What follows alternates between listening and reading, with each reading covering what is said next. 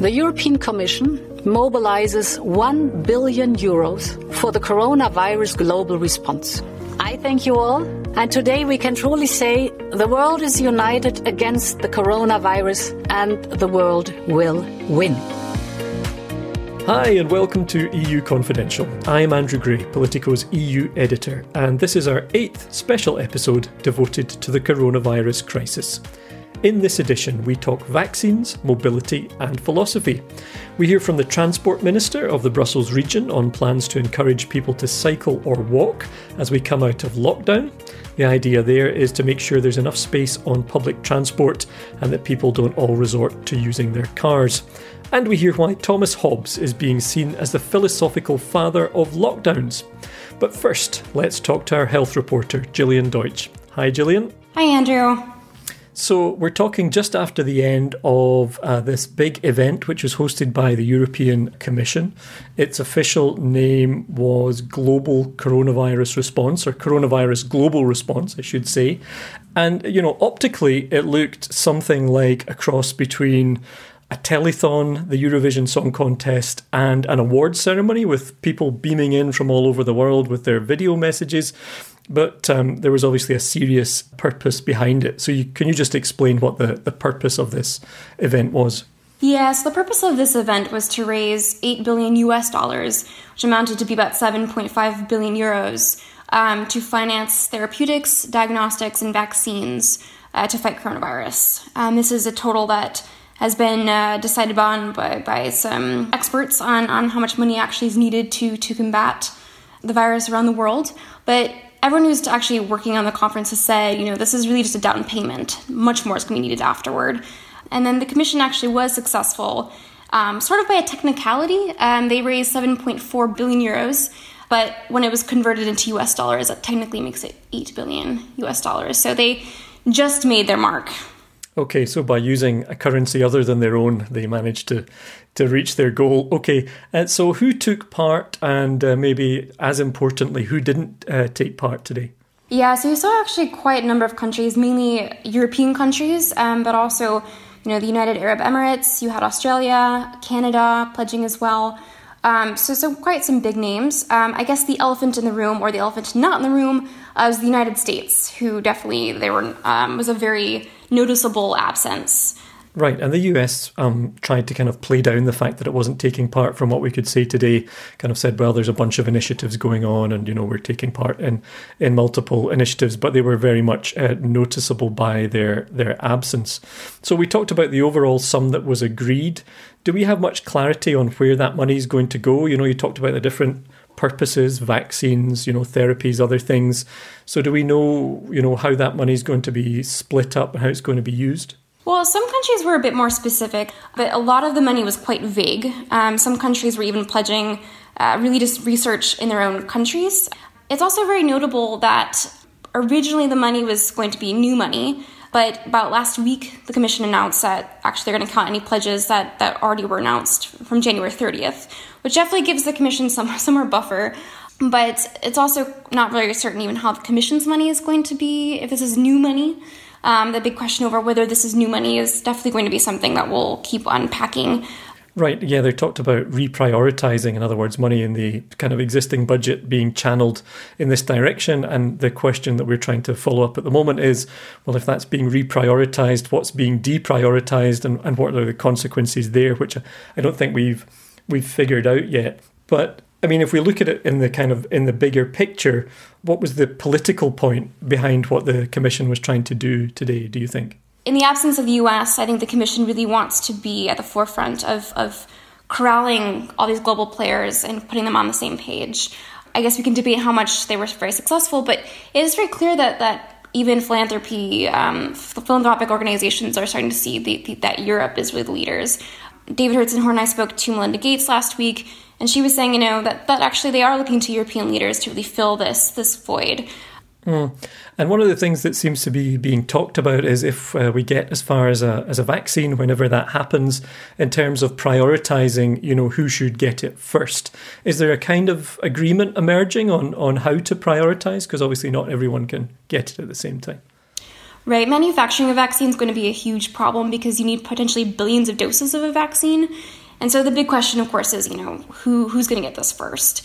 Melinda Gates and a lot of people who operate in the global health field say it needs to be healthcare workers across the globe. So there definitely is still questions about who's actually going to get access. And there is definitely this subtext that, countries are really worried that certain countries, if they were to develop the vaccine and manufacture it there, that they would just give it to their own citizens first. Okay, finally, a kind of impossible question, but it keeps coming up because I think President Trump was talking about a vaccine by the end of the year. We know that Ursula von der Leyen has previously talked about one being available by the fall. Is there any sense of, what a kind of maximum, minimum timeline might be? Well, there have been some really promising developments. So there's this initiative a project out of Oxford University in the UK, and they really are saying that they could get a vaccine developed by September. There's also an initiative from Pfizer in Germany with BioNTech, and they've just begun clinical trials in Germany. And they think everything's going much faster than they had actually originally planned. But even if you were to get a vaccine developed by September, like these Oxford scientists predict, you still need to get it approved by regulators, and then you need to ramp up manufacturing to literally millions of doses, billions of doses.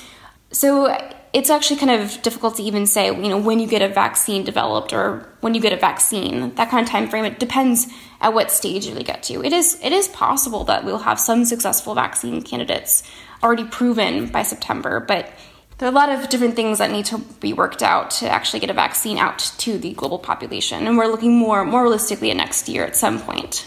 Okay, well, I think that covers it. Thanks very much, Jillian. Thank you. Now let's talk philosophy with our senior policy editor, Christian Oliver. How are you? Hello, I'm very well. Good. So we wanted to talk a little bit about a piece that you wrote for the website last week, which came out of a conversation that you and I had where, it just struck me that a lot of what political leaders are having to deal with now, I mean, they certainly touch on philosophical questions. They're having to weigh up very different ideas and interests, in terms of the public health, the damage to the economy and everything that flows from that.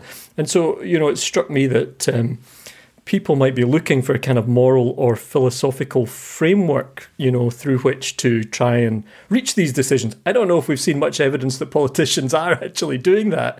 But so we talked about this a bit, and you thought that Thomas Hobbes was the guy who was possibly most relevant to what's happening now. Can you just tell us a bit about Hobbes, who he was, when he lived, what kind of world he lived in? He did indeed leap to mind as the guy who might be Mr. Coronavirus, in the sense that he touches on many big themes of what our world is like, what God is, what the sort of materialistic forces that make up a world. But he drills down to something really interesting, which is why we obey, why we consent to do things, which makes him, seen as a real heavyweight political philosopher. Because what he's doing is he's growing up in a world in which people live still with ideas like the divine right of kings. And he starts to build a different framework for how does politics work? Why do we obey this leader? And while many earlier philosophers have looked for ideas of what's this big idea about what's good, what's wrong, what's our duty, he pulls it all back to a really radical concept of preservation of life. And within that framework of what we need to do to get out of this, he sees very brutal, rather bleak existence of our lives without political control, where we'd all be sort of killing and eating each other, we give over our powers to a big political command center that preserves our life. Right, and what was his kind of time period? What was he living among? What was the world of Hobbes? So exactly that. He was living in a wild period of change, but one marked by extreme violence and war. He was famously born at the same time as the Spanish Armada. And his joke, of course, was when his mother, so scared at the idea of the Spanish were coming, went into labor with him. He said, "Fear and I were born twins together." He lives at the time of the English Civil War, the 30 Years' War. And this sense of we must stop this violence, we must stop this religious craziness sort of underpins everything that he's writing about. Right, and so his big idea is Leviathan, right? Can you just explain what that is, how it works? So he illustrates the contract in a very easy way, and it's probably best described by the picture that he worked on for the frontispiece, the front of the book. And the image is of a countryside and a city with this enormous monarch figure, a sovereign, looming over it with a sword and a bishop's crozier. And when you look inside the figure looming over the countryside, it's full of all the people and the faces inside there. It's like a Wicker Man structure of everybody is inside. And the peculiar idea of how Hobbes is imagining the thing that rules over us is that we're all bits of it. Fundamentally, this thing does a deal with each individual person. So it has the whip hand in it, like you can't rebel against it. Once you've agreed to let this thing rule over you, the Leviathan, your ability to get rid of it is decidedly limited. But you've all done a deal with it. So these little tiny people are all packed inside the body of the Leviathan, and that is how he is imagining it. What he's quite careful not to do is not to say it's the people, as if there's one deal between the leader and this big thing, the mass of the people, because that could become more problematic. That's easier for them to get rid of you, to rebel. Okay, and others have also come to this conclusion that he is very symbolic of what we're doing now. He's kind of, in some ways, the sort of philosophical father of the lockdown. Can you just explain why? I think it's more of an issue that he is talking about the terms under which we agree to do things that restrict us. Mm-hmm. And there might be things that you could feel that are impinging on what you might see as your more natural liberties. But he has at this point said, you have already done a contract. You have given these authorities that rule over you, and which is kind of an obvious case in the societies wherever we live, whether it's in the US or Britain or Belgium.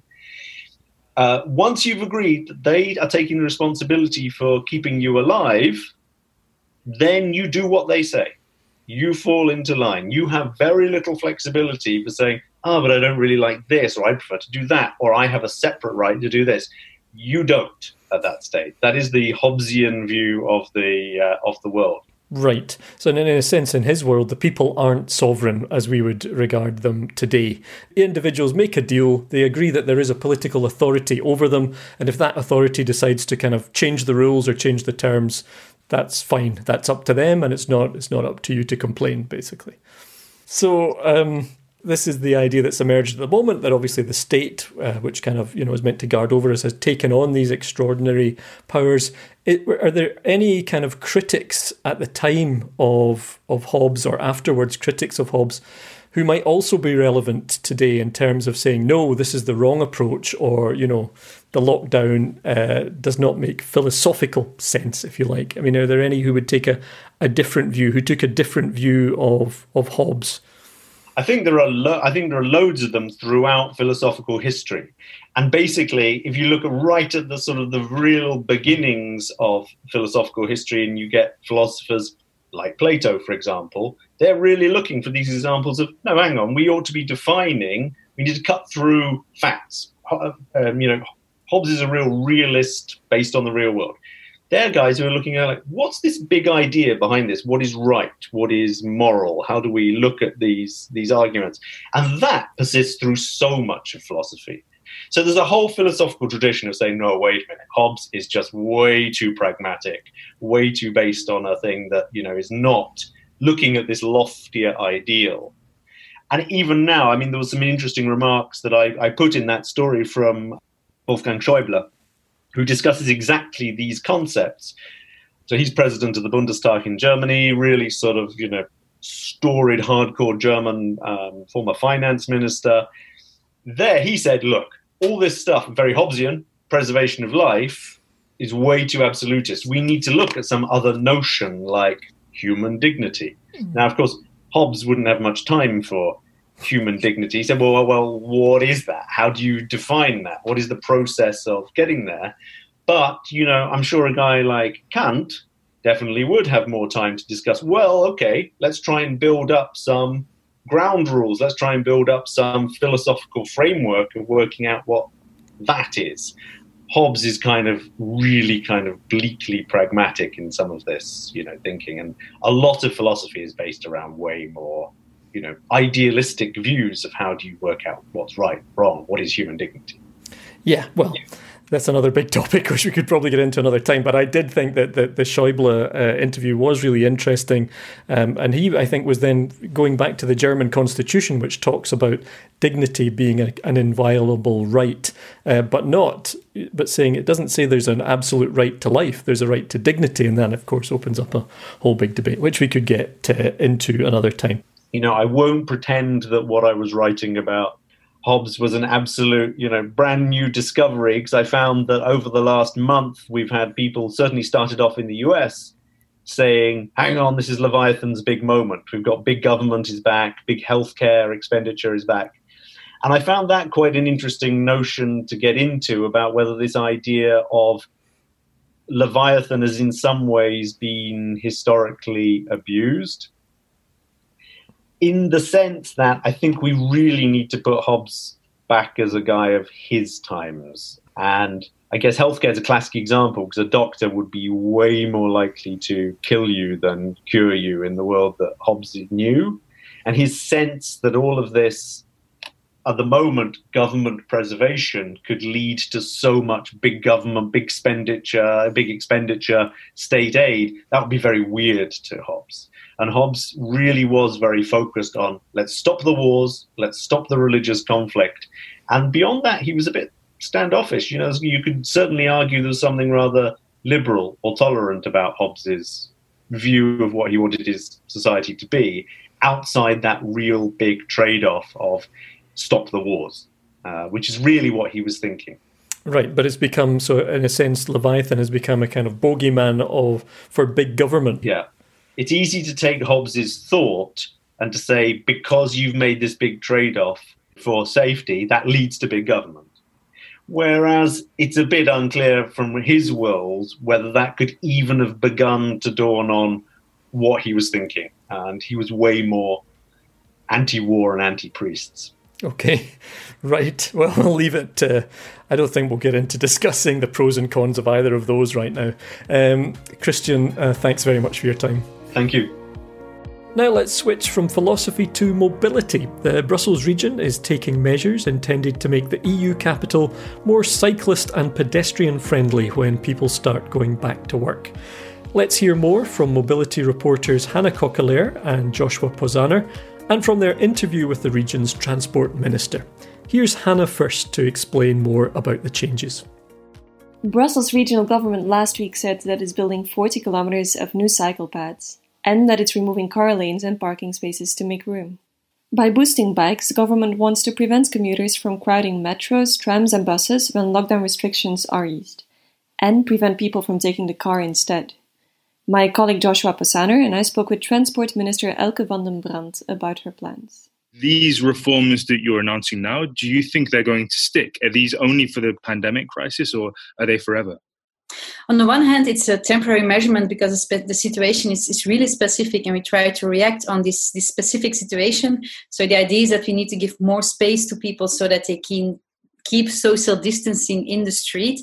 But on the other hand, we know that what we're doing, that is sharing the public space in a more equal way, giving more place to pedestrians and cyclists, it is something that is needed in Brussels also on the long term. And we have a mobility plan that is doing exactly that in the long term. So the vision on having more place for cyclists, having more place for pedestrians, for people, is something that we're doing on the long term. But these measurements are really made for this situation, are really specific for the moment. So if you look at, for example, the bicycle lanes, some of them are temporary, but of course we want to make them permanent whenever possible and whenever they are a good success. Is this an example of local governments that were already very ambitious on cycling infrastructure taking advantage of the crisis to make changes they wanted to make anyway? I don't think taking advantage is a good word, because everybody is touched really hard by this crisis. Nobody's happy that we're going through this crisis. But I think what is important is that if we come out of the crisis, we don't just go to business as usual, that we start and that we reboot in a way that we do it in a different way, and that we make sure that starting up again the society is starting up a bit different as well. And specifically on if we talk about mobility, there's a huge risk that we're going back to a car mentality and making sure that instead of seducing people to use their car, we're going to seduce them to go by bike, to go by foot, and that all those measurements really go into this modal shift in that direction. Brussels is the commuter capital of Europe, many people say, and I just wonder, Minister, if you would say that has to stop. Car use and people commuting into Brussels needs to end.